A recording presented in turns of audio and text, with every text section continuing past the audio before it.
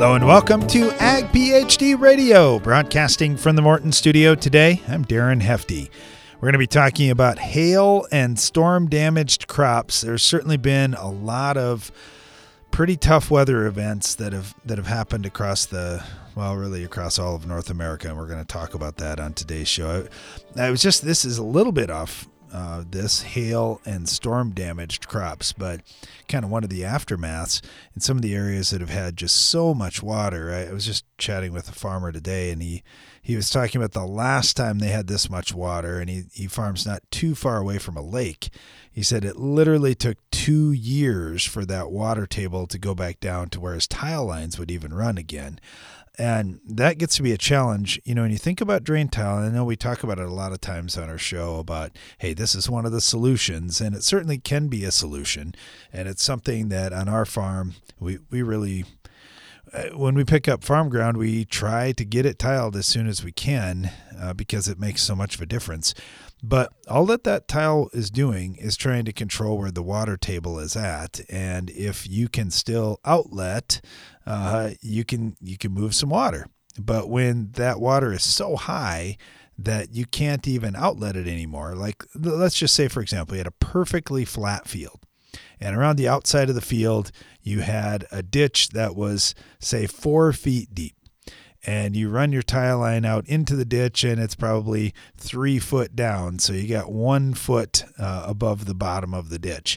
Well, if that water is above that, you just can't outlet. You don't have anywhere for the water to go. So, the water's going to fill your tile lines, but your tile lines aren't going to run because there's no place they can get rid of water. And that's where a lift station comes in if you pump it to a lift station. So picture a big tank at the end of your field, and then you've got a pump that's in the tank and it pumps it out.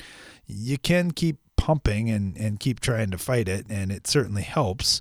It's not free, but it certainly helps. And we've got one lift station on our farm that I'm thinking of in one of my fields that was the case back in 2018 and 2019, that we could continue to pump water out.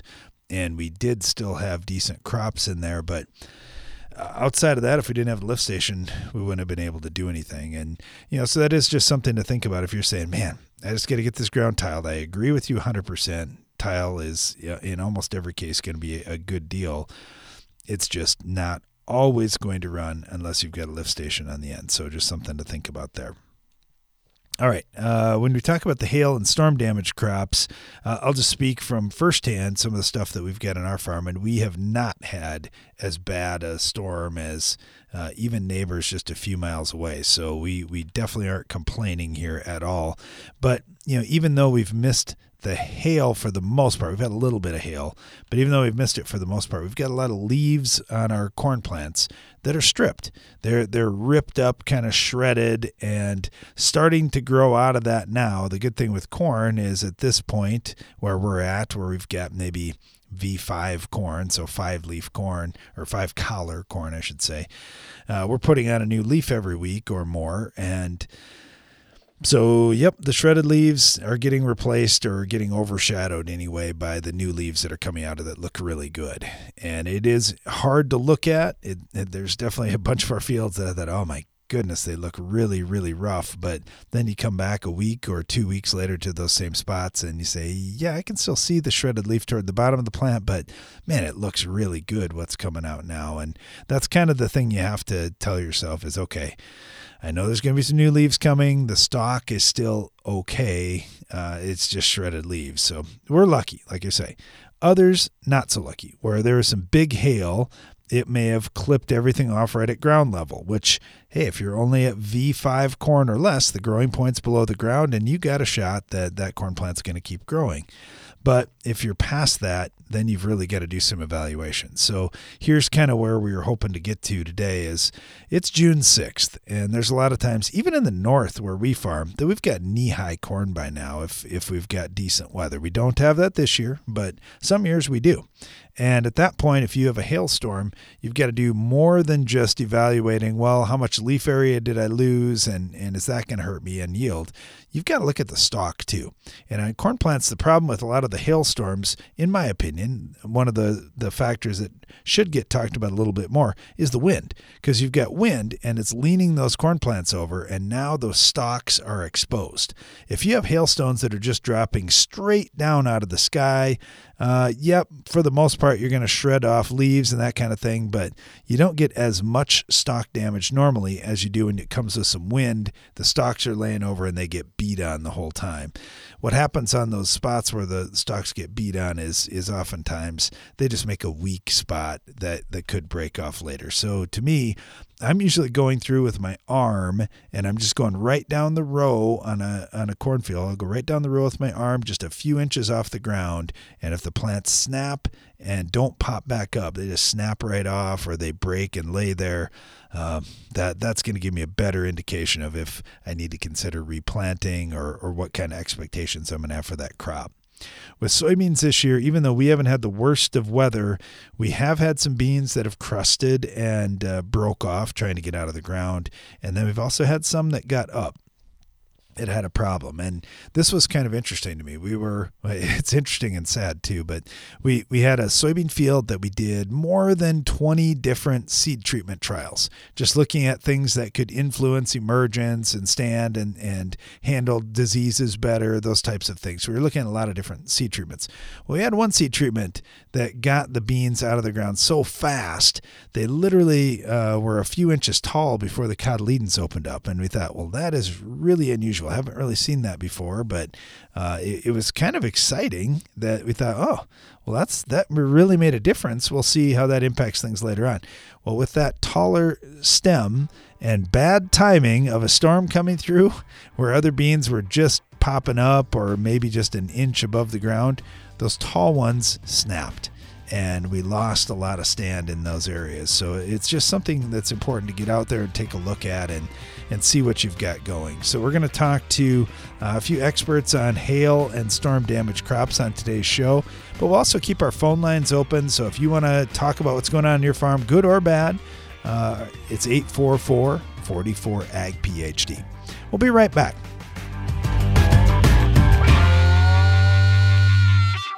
Boost your productivity and profitability with Soil Warrior from Environmental Tillage Systems. Improve fertilizer efficiency and your yield potential in just one strip till pass. Now that's ROI. Contact us today at soilwarrior.com. The Pentair Hypro Express flush valve reduces plugged nozzles and improves cleanout of your spray boom. Simply flush boom sections with a quarter-turn ball valve and leave your tools in the cab. Plus, installation is easy. Simply remove the existing end cap plug and replace with the Hypro Express flush valve. Learn more at pentair.com/hypro.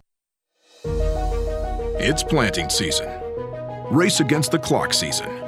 Mistakes can't happen season. And no one helps you face it all like John Deere. Putting technology in your hands that gets you in and out of the field faster, that makes your spacing and depth more accurate, and that gives you the confidence that this season will be your best season. See what you have to gain at johndeere.com/gainground. Warehouse, what can we do for you? Yeah, I'm looking for some nitrogen. All right, we're running low and it's awful pricey, but let me check. Hold. The answer to low supply and high prices for nitrogen is Envita, a microbe with systemic nitrogen fixation. Envita works throughout the foliage and roots, providing a right place, right time source of nitrogen to maximize yield in corn, wheat, and soybeans. Yeah, we're all out, but... You know what? I'll take some of that Envita. That's what I was going to recommend. Book your Envita while supplies last. It's smart to make the right agronomic choices, and it's even smarter to get rewarded for them. With the Bayer Plus Rewards program, you earn cash back on seed, herbicides, and other eligible products. And it keeps getting smarter, because now you can earn an additional 10% bonus when you send your redemption check to your retailer. To learn more, contact your retailer today. Protect your yields and get the most from your land with Bayer Plus Rewards. Visit mybayerplus.com and see program terms and conditions for full details.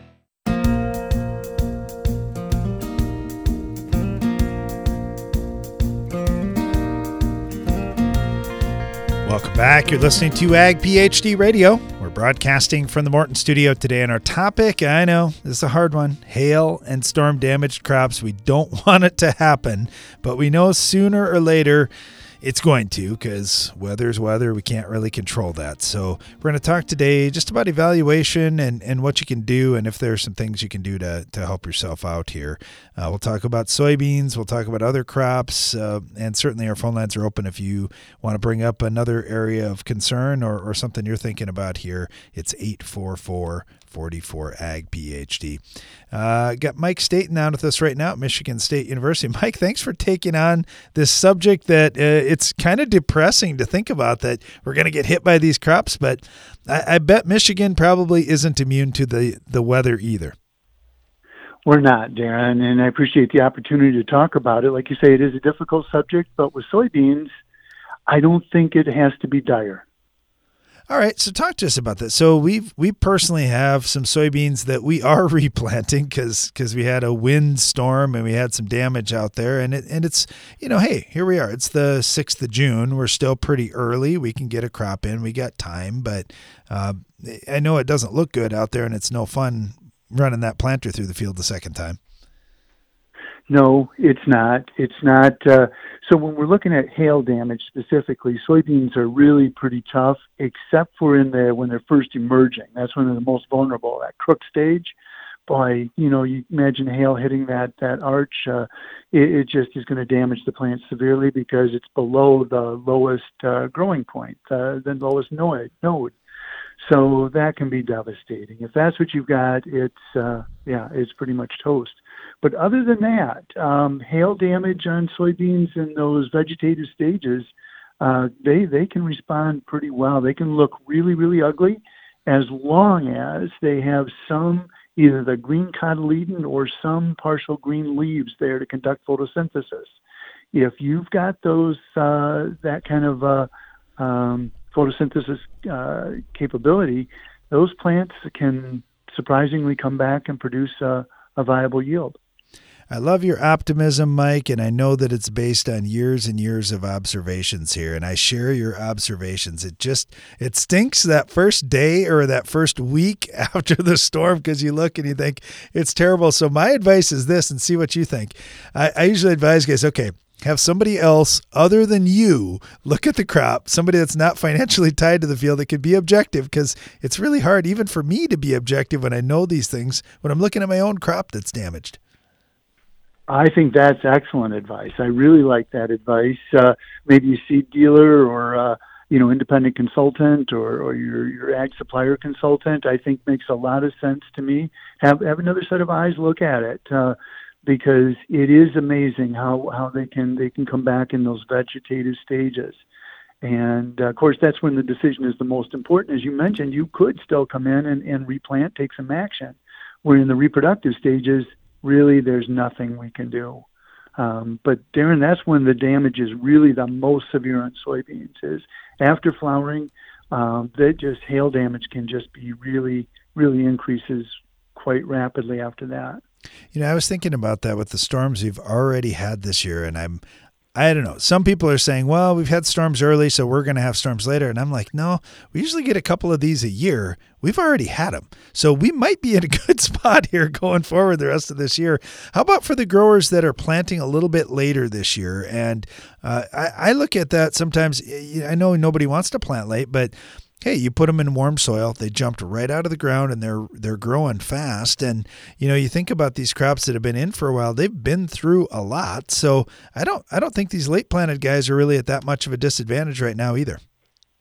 No, it's a year-to-year thing. But when you look at all of the data, from all of the planting date trials, there is certainly an early season advantage. But there is some year-to-year variability in that. And as you point out, one of those is if you get ideal conditions there later in the season and you had challenging conditions earlier in the season, then things can equal out. Of course, some management practices can help equal those out a little bit too. I don't know what you guys plant with, but it's probably time not to be planting in 30-inch rows anymore, and probably increasing planting rates if we have to. Not quite time to adjust our maturities yet. we here in Michigan, we say hold with what you have, even a full season bean until the 15th of June. Those are a lot of the questions that we get. Okay, I've got to replant. Do I plant the same maturity? Do I plant something a little bit different? And what are my expectations going to be? And I share your thoughts, Mike, on this. And of course, a lot of my thoughts, like yours, are based on, well, what's the data show us? What has worked in previous years? And that's going to give us a good guide of what to go on. And I do think guys switch out of maturities a little on the early side. Yes, and there might be reasons for doing that. If they wanted to plant wheat, winter wheat, things like that, because that crop really does respond to planting dates. We've seen that in Michigan, and so if that's your objective is like a multi-year systems approach, then maybe you do need to switch out and plant an earlier maturity bean. One thing we've seen, Darren, is there's a really good crop growth model out of University of Nebraska, and I've been playing with that a little bit. It's part of their soy water program. And it is really cool because you can put in different planting dates, different maturity groups, and soil types and everything. And it gives you it predicts when that crop is going to meet its growth stage. And you can look at some of the key growth stages, R3, for example, for irrigation applications, or, R7 for, frost-free risk damage. So you can sort of see those kinds of things. And one of the things that it shows is that maturity group selection definitely trumps planting date as far as determining your final harvest date.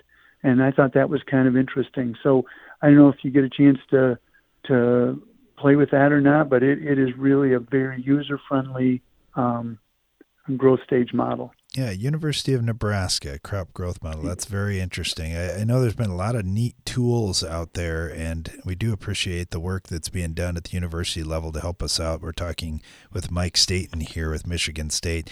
Mike, I think soybeans are one of the more mysterious crops for growers. They feel like, if I'm raising corn or wheat, I can predict a lot of things, but soybeans, we can never give up on a soybean crop because somehow they can still make yield even if all the odds are against them. We're talking about hail and storm damage here today, but I don't know. It is a really fun crop. It's just, man, it's a little more tricky than some of the other crops.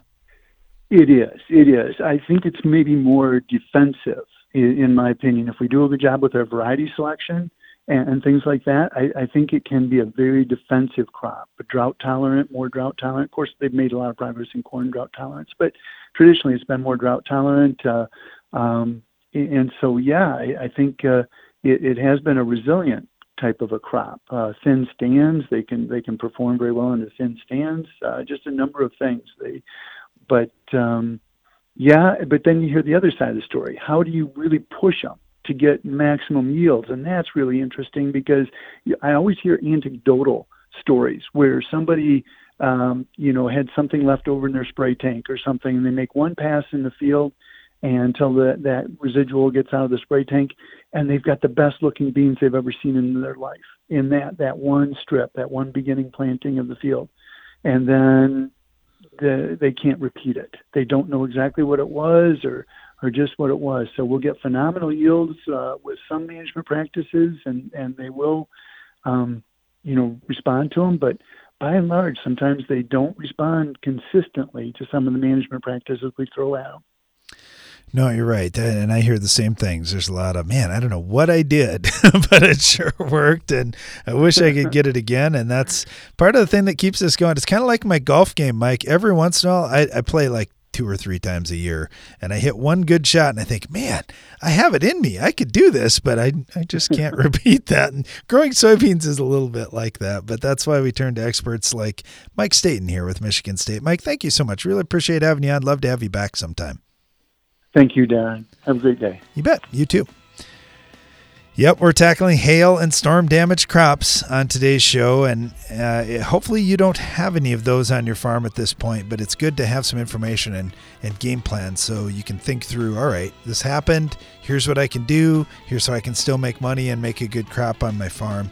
So we'll talk through some of those strategies today and take your calls and questions as well at 844-44-AG-PHD.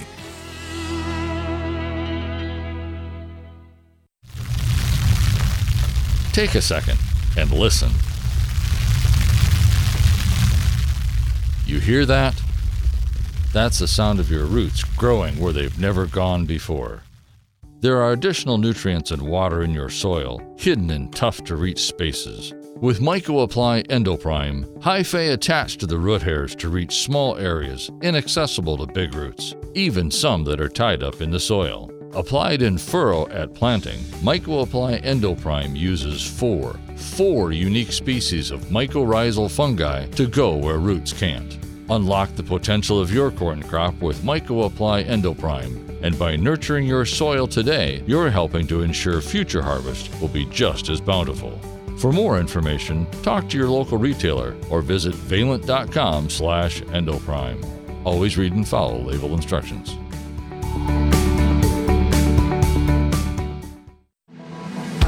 Come to the Ag PhD Scouting and Scholarships event this summer. Here at Ag PhD, we're always looking for ways to support and encourage folks entering the ag industry. That's why we're devoting a full day, Saturday, June 25th, to the free Ag PhD Scouting and Scholarships event. Though this day is geared towards high school and college students as well as young farmers, anyone with a desire to learn more about agronomy is more than welcome.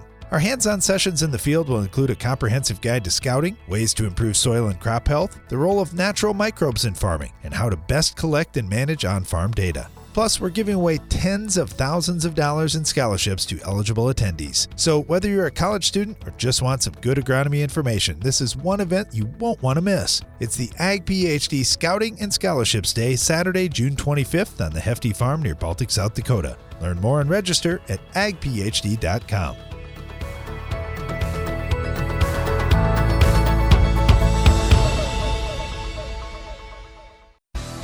Maximum application flexibility. Maximum yields at harvest, whether or not. Relentless is the kind of control you'll always get with Anthem Max herbicide from FMC. Low-use rate Anthem Max herbicide protects corn and soybean crops from the toughest broadleaf weeds and grasses, including water hemp, palmer pigweed, foxtails, crabgrass, and more. Dual modes of action and lasting overlapping residuals also help you minimize resistance in your fields.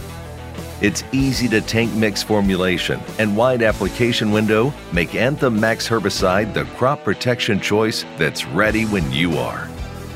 Rain or shine. Whether or not, relentless. That's Anthem Max herbicide from FMC. Visit your FMC retailer or ag.fmc.com to learn more. Always read and follow all label directions.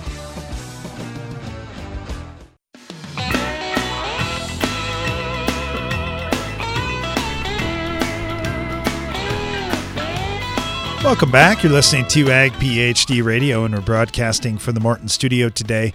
Our topic is a tough one. It's hail and storm-damaged crops, but we're going to branch out a little bit from that too and just talk about a lot of the different stresses that our crops have and some of the data and research that we're seeing. I think it's so important to pull ourselves back from the emotion. Yep, something bad happened to my crop or is happening to my crop, and focus on, okay, what can I do? What's the next best thing that I can do? And I know a lot of us are out looking at some of the damage that's happening right now, and I think our next guest is as well. Got Ron Heininger on with us right now with North Carolina State University. Ron, you guys got some storms and bad weather there too?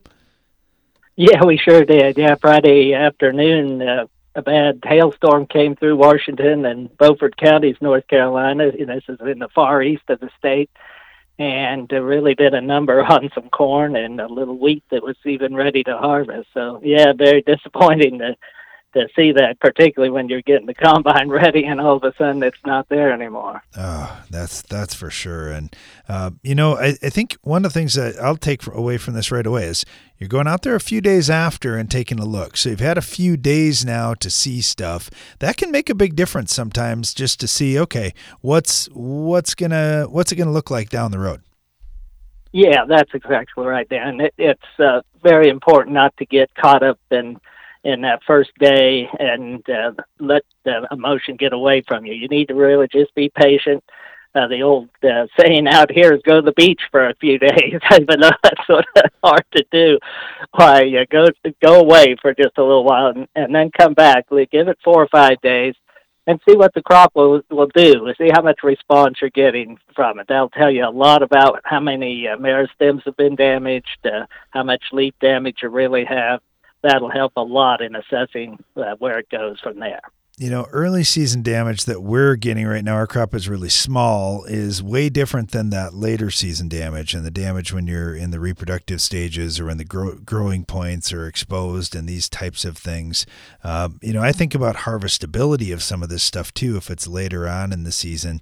What are you seeing specifically right now? Are you seeing a lot of stalk damage, or are you just seeing complete wipeouts, or what's it look like? Yeah, it's a little bit of everything. Yeah, our corn is in the V8, V9 stage, so it's no longer in that early stage development. So our meristems, that stem or stalk, is about 6 inches, maybe a little more above the ground. So we had some golf ball size hail in places, and that cut that in front of a 50-mile-an-hour wind, and that just cut those stalks right off at the ground. So that corn, in a way, that's sort of both good news and bad news. It's good news in that you could take a quick look at it and say, oh yeah, this is gone. This is unrecoverable. But in the bad news, of course, you're going to have to start planning for something else. But and there's still time here in North Carolina to plant some beans and stuff behind that.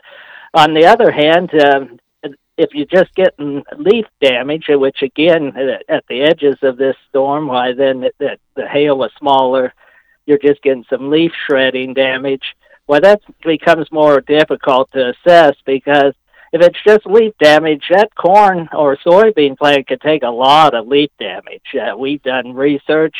It took over 70%. We removed over 70% of the leaf area and didn't affect the yield one bit, even at V8, V9 corn. So it can take a lot of leaf damage without really hurting you very much. So if it's just leaf damage, why, it's going to recover. Now, the problem with hail is sometimes it looks like it's just leaf damage, but you've got bruising of the lower stem or the whorl that then starts to die out and causes some necrosis in there and infects the growing point. So you got to be a little careful and assess until it becomes more difficult, really, where you've got a damage where you say, well, gee, I think the meristems are okay, but is it enough leaf or stalk damage to hurt me then?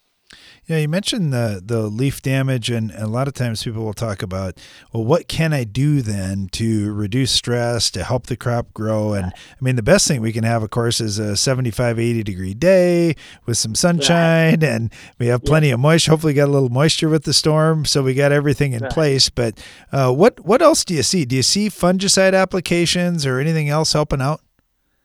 Yes, that's exactly right. That's a good point.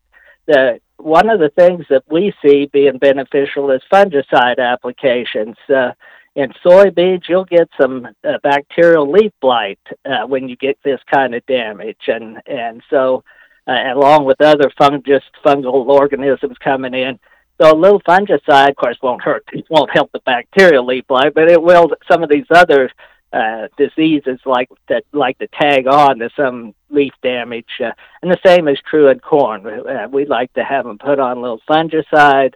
If we can find a little potassium at the time, can strengthen that plant a little bit against this damage.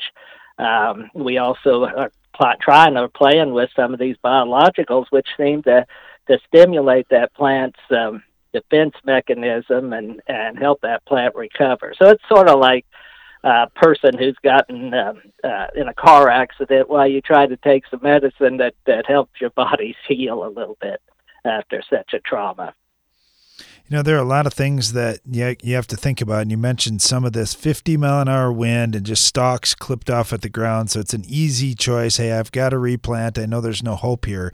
But I know the next concern a lot of guys will have is, wait, what was the herbicide program? What did I put in? What kind of rotational things are going to happen? Are there some big watch outs that you'd say, oh man, if you use this one, then you really can't go back to soybeans and you should go back to corn or something else? Or what are you seeing in North Carolina?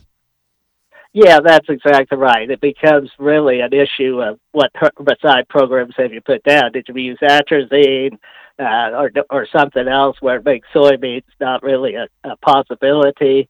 So then you're stuck maybe thinking about grain sorghum or something like that. I mean, we can plant corn here even into June. Now you're taking a yield loss as you get this late. But you got to think about that herbicide program. On the other hand, coming back with corn in a for instance, an early hail situation, and you got some plants that recover and some plants that don't recover, say by B3, B5 stage, then what you got sort of a mess. You got older plants that mingled in with this replanted corn.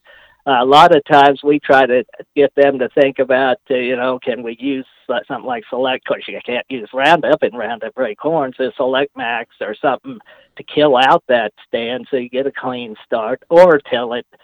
Use tillage in those cases, although a lot of our guys don't like to till after you've already got the field prepared like that. But herbicide decisions, what might come back from that storm that doesn't get damaged, those are considerations you really got to take into account as you think about that replant and what you're going to do there. Yeah, there are a lot of things to consider, and especially when we've got crop prices like we do. All these decisions have a lot of dollars behind them, so everybody's pretty emotional about it. Gee, that's the truth. Yeah, it's like that wheat crop I mentioned. The guy was ready to harvest, and now we're looking at just a complete loss. $15 wheat. that sort of puts a big hole in your heart right there. But it gets very emotional because nitrogen. If you put already, like many of our guys with this V8, V9 corn have already put 200 units a night. That's $200 nitrogen out there. Yeah, now what are you going to do with that investment? So it becomes you got to think. You got to go through all the options that you've got. You really got to weigh how much has crops been damaged, how much can I count on it recovering. You got to weigh what can I do when it is completely destroyed that makes sense in dollars and cents. And then how do I get that job done? So, there's lots of steps in a damaged crop that you have to go through. Well, farming is not for the faint of heart, that is for sure. We're talking with Ron Heininger here with North Carolina State. Ron, you were great. Thank you so much. Really appreciate having you on today. Sure thing, Dan. Thank you. Yeah, it really stinks having to look at hailed out crop. Ron was talking about a wheat crop just totally wiped out just before harvest, and those kind of things just rip your heart out. But we're tackling this tough subject of hail and storm damaged crops on today's Ag PhD radio program. Stay tuned. We'll be right back.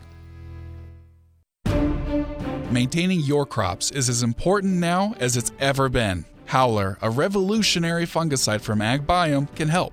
It provides long-lasting protection from a broad spectrum of foliar and soil diseases that affect crops. Howler is OMRI listed, has multiple modes of action, and has minimal pre-harvest and re-entry intervals. It's flexible, easy to use, and is available right now. Visit agbiome.com/howler to learn more. Growing up on the farm, I woke up as early as Mom and Dad.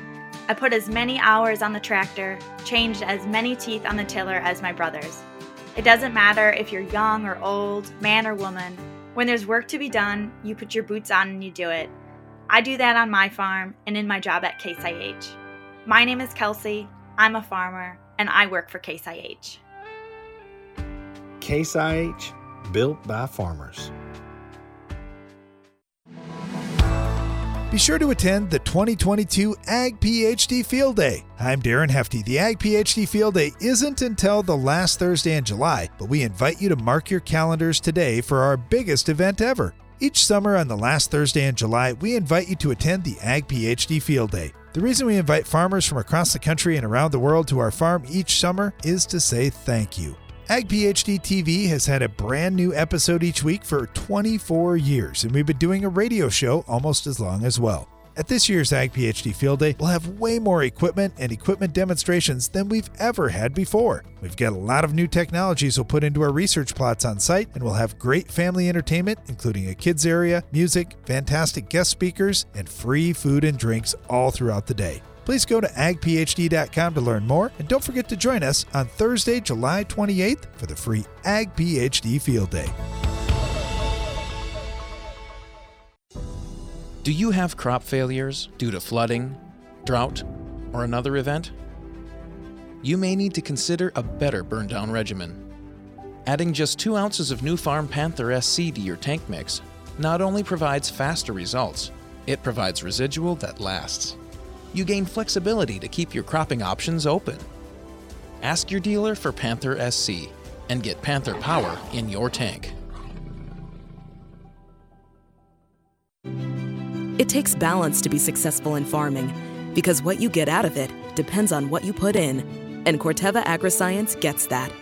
Introducing Utrisha N Nutrient Efficiency Optimizer, a biological product that naturally captures nitrogen from the air.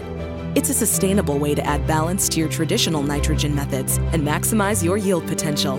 Embrace a balanced approach to nitrogen management this season by visiting Corteva.us.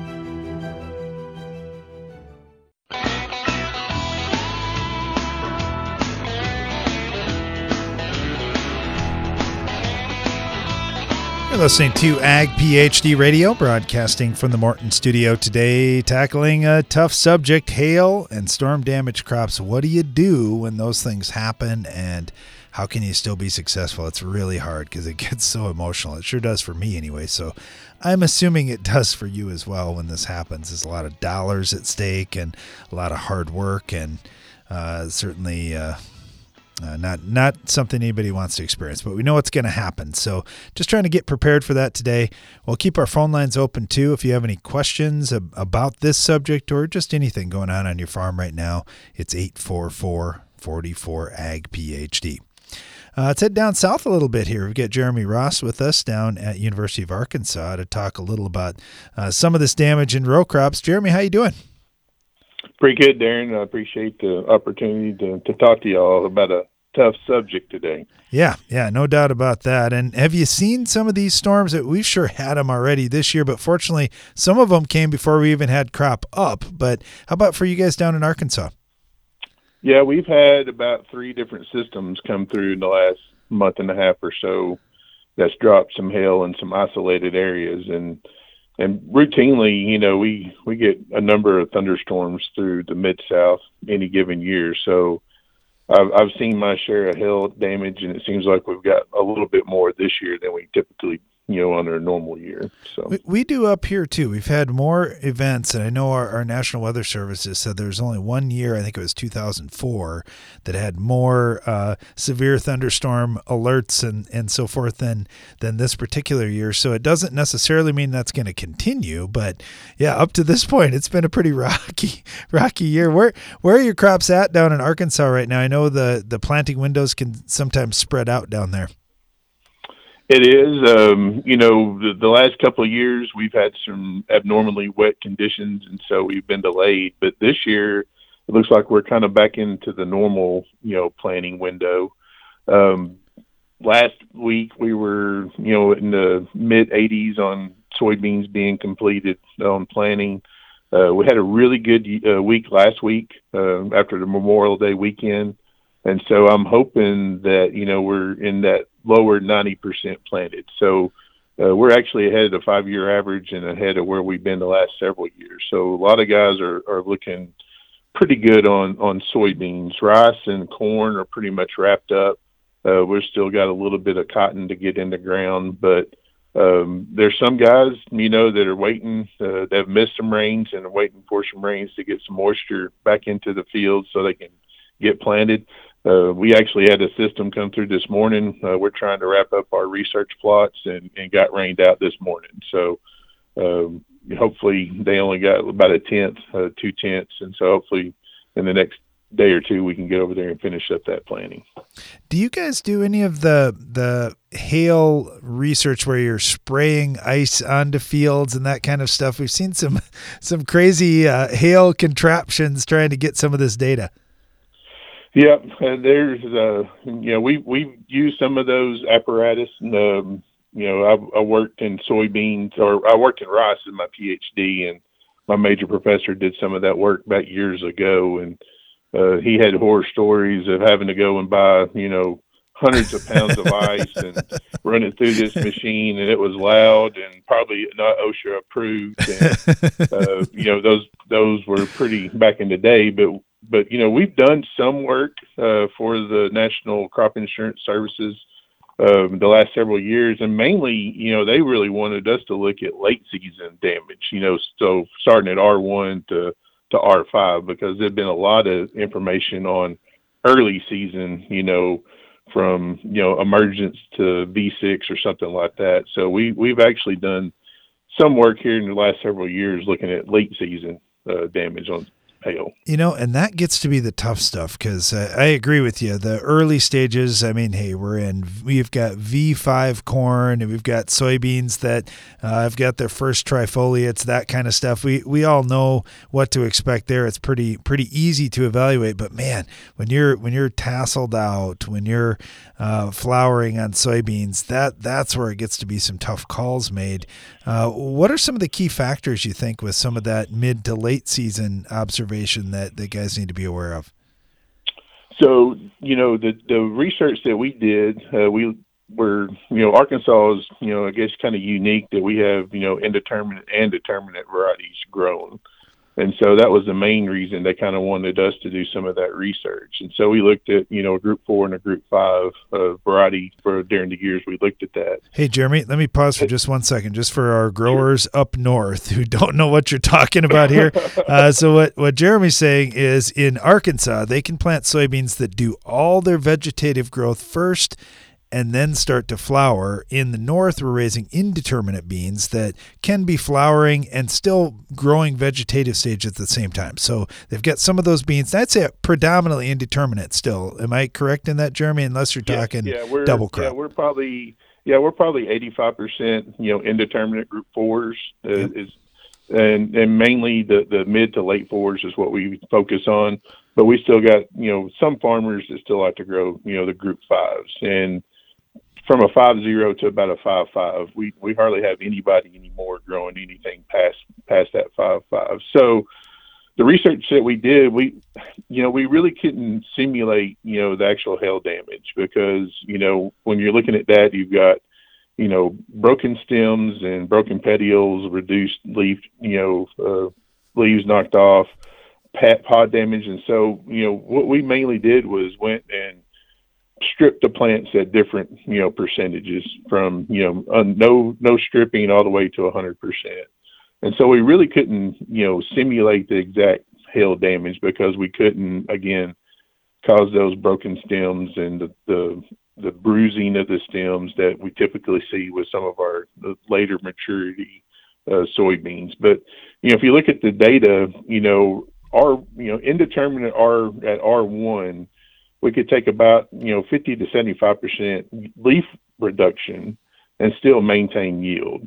But if you're looking at the determinate or group 5s, it was only about 25% leaf, reduction. And that's when we started losing the yield. And the main reason is we were still putting on additional leaves with our indeterminate, varieties at that R1. And then if you look at R4 and R5, about, 25 to 50% foliage reduction. After that, we started seeing some yield reduction. The main reason is we're losing that leaf area, and the pod sizes were smaller, the seed sizes were smaller, and we just didn't get the good pod feel when we reduced those. Sure. And so when you're looking at hail, you've got to factor in the leaf loss along with the damage to the stems and the bruising of the stems. And that's usually the really hard thing to judge, because, that's going to be a weak point throughout the entire season. You're going to probably see increased lodging. It's a avenue where diseases can get in or insects can get in and cause damage to that seed or that stem. And so we were pretty pleased with the data that we got out of that, looking at the late season, the damage. Yeah, you're right. Much more difficult to judge, and that stock damage is the piece that I think the really good agronomists and crop consultants and university folks that have been around for quite a while and can be, I don't know, my dad always said you got to be a little bit harsh on judging those stems. You gotta have a negative outlook on it, because he said more times than not it surprised him over the years, and I found him to be right on that too. If they're deep bruises, I discount them pretty quick.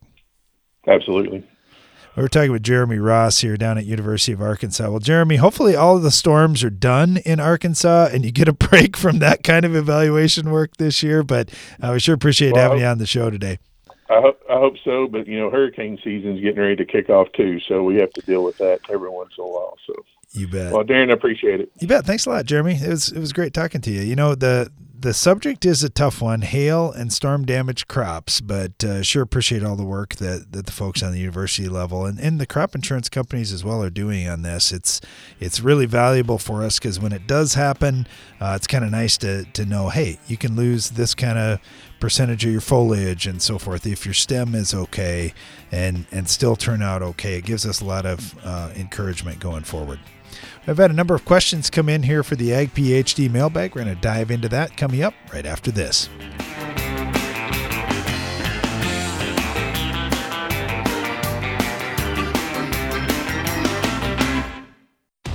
With superior materials, craftsmanship, and best-in-class warranty, a Morton machine storage or workshop is built to stand the test of time. To learn how we can help you expand your farm operation, visit mortonbuildings.com.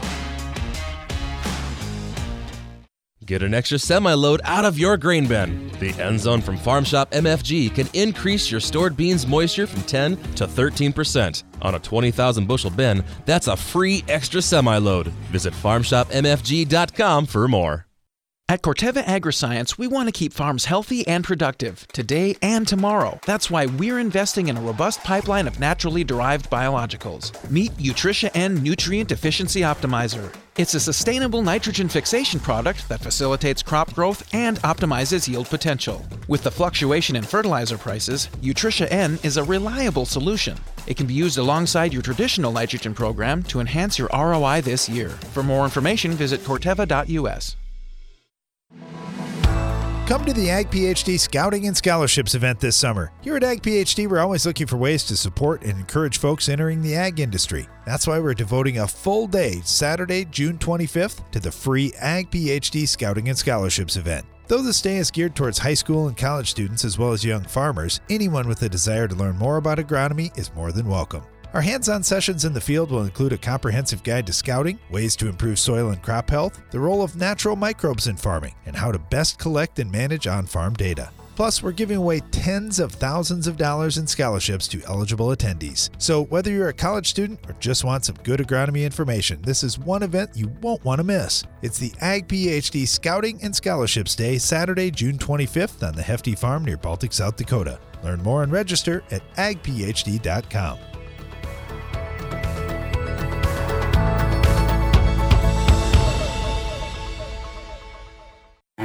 What does it really mean to provide the best crop nutrition? With AgroLiquid, it means getting a one-of-a-kind approach, one that caters to your specific agronomic needs. You're getting experts who will work with you to create a program unique to your operation, all while accounting for the quality of your soil and the products you're already using. It's not just a product, it's peace of mind, knowing we've thought of everything. That's the AgroLiquid way. Apply less, expect more. Find a retailer at agroliquid.com. Compromise is nice if you're at the playground or scouring yard sales. But farmers know better that middle grounds have no winner. That's why there's Revitec fungicide, fast-acting and long-lasting, preventative and curative, disease control and stress reduction. So leave the settling to little Tommy at the seesaw, an old bargain bill, and take your full prize in yields with Revitec fungicide for uncompromised performance. Always read and follow label directions.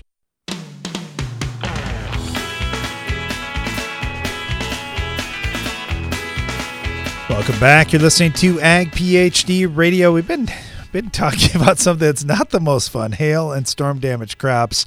So I think we need to shift gears and dive into the Ag PhD mailbag. It's the mailbag. All right, get this question in from Scott in Nebraska. And he said, I read a report, I think from North Dakota State University, that lower gallons per acre, like 5 to 10, kills weeds better with most systemic herbicides. And I'm familiar with that idea with glyphosate. But does that also work with herbicides like dicamba, status, and volunteer corn killers and soybeans?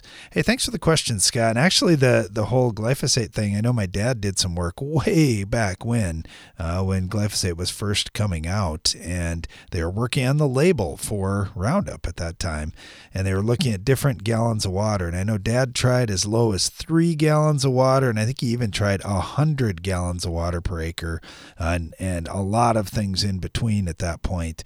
And his data showed 3 gallons of water worked better with Roundup, and ultimately that ended up what was on the label. Now, I'm not saying he's the only one that did that. I'm sure they had lots and lots of people doing the exact same thing. But yeah, we've always found that lower volumes of water mean more concentrated droplets. And I know back in the bean bar days when Brian and Janelle and I would be riding on the bean bar and squirting Roundup on weeds out in our conventional soybean fields, we found that to be true as well. If we made a more concentrated droplet, we would do a better job killing the weeds. But the downside for us at that point was the splatter and any of the friendly fire that went out on the soybeans around those weeds. We would kill more beans as well if we did that. So it just goes to show you the concentration of the droplets on Roundup is a big deal. So I totally agree with you on that, Scott.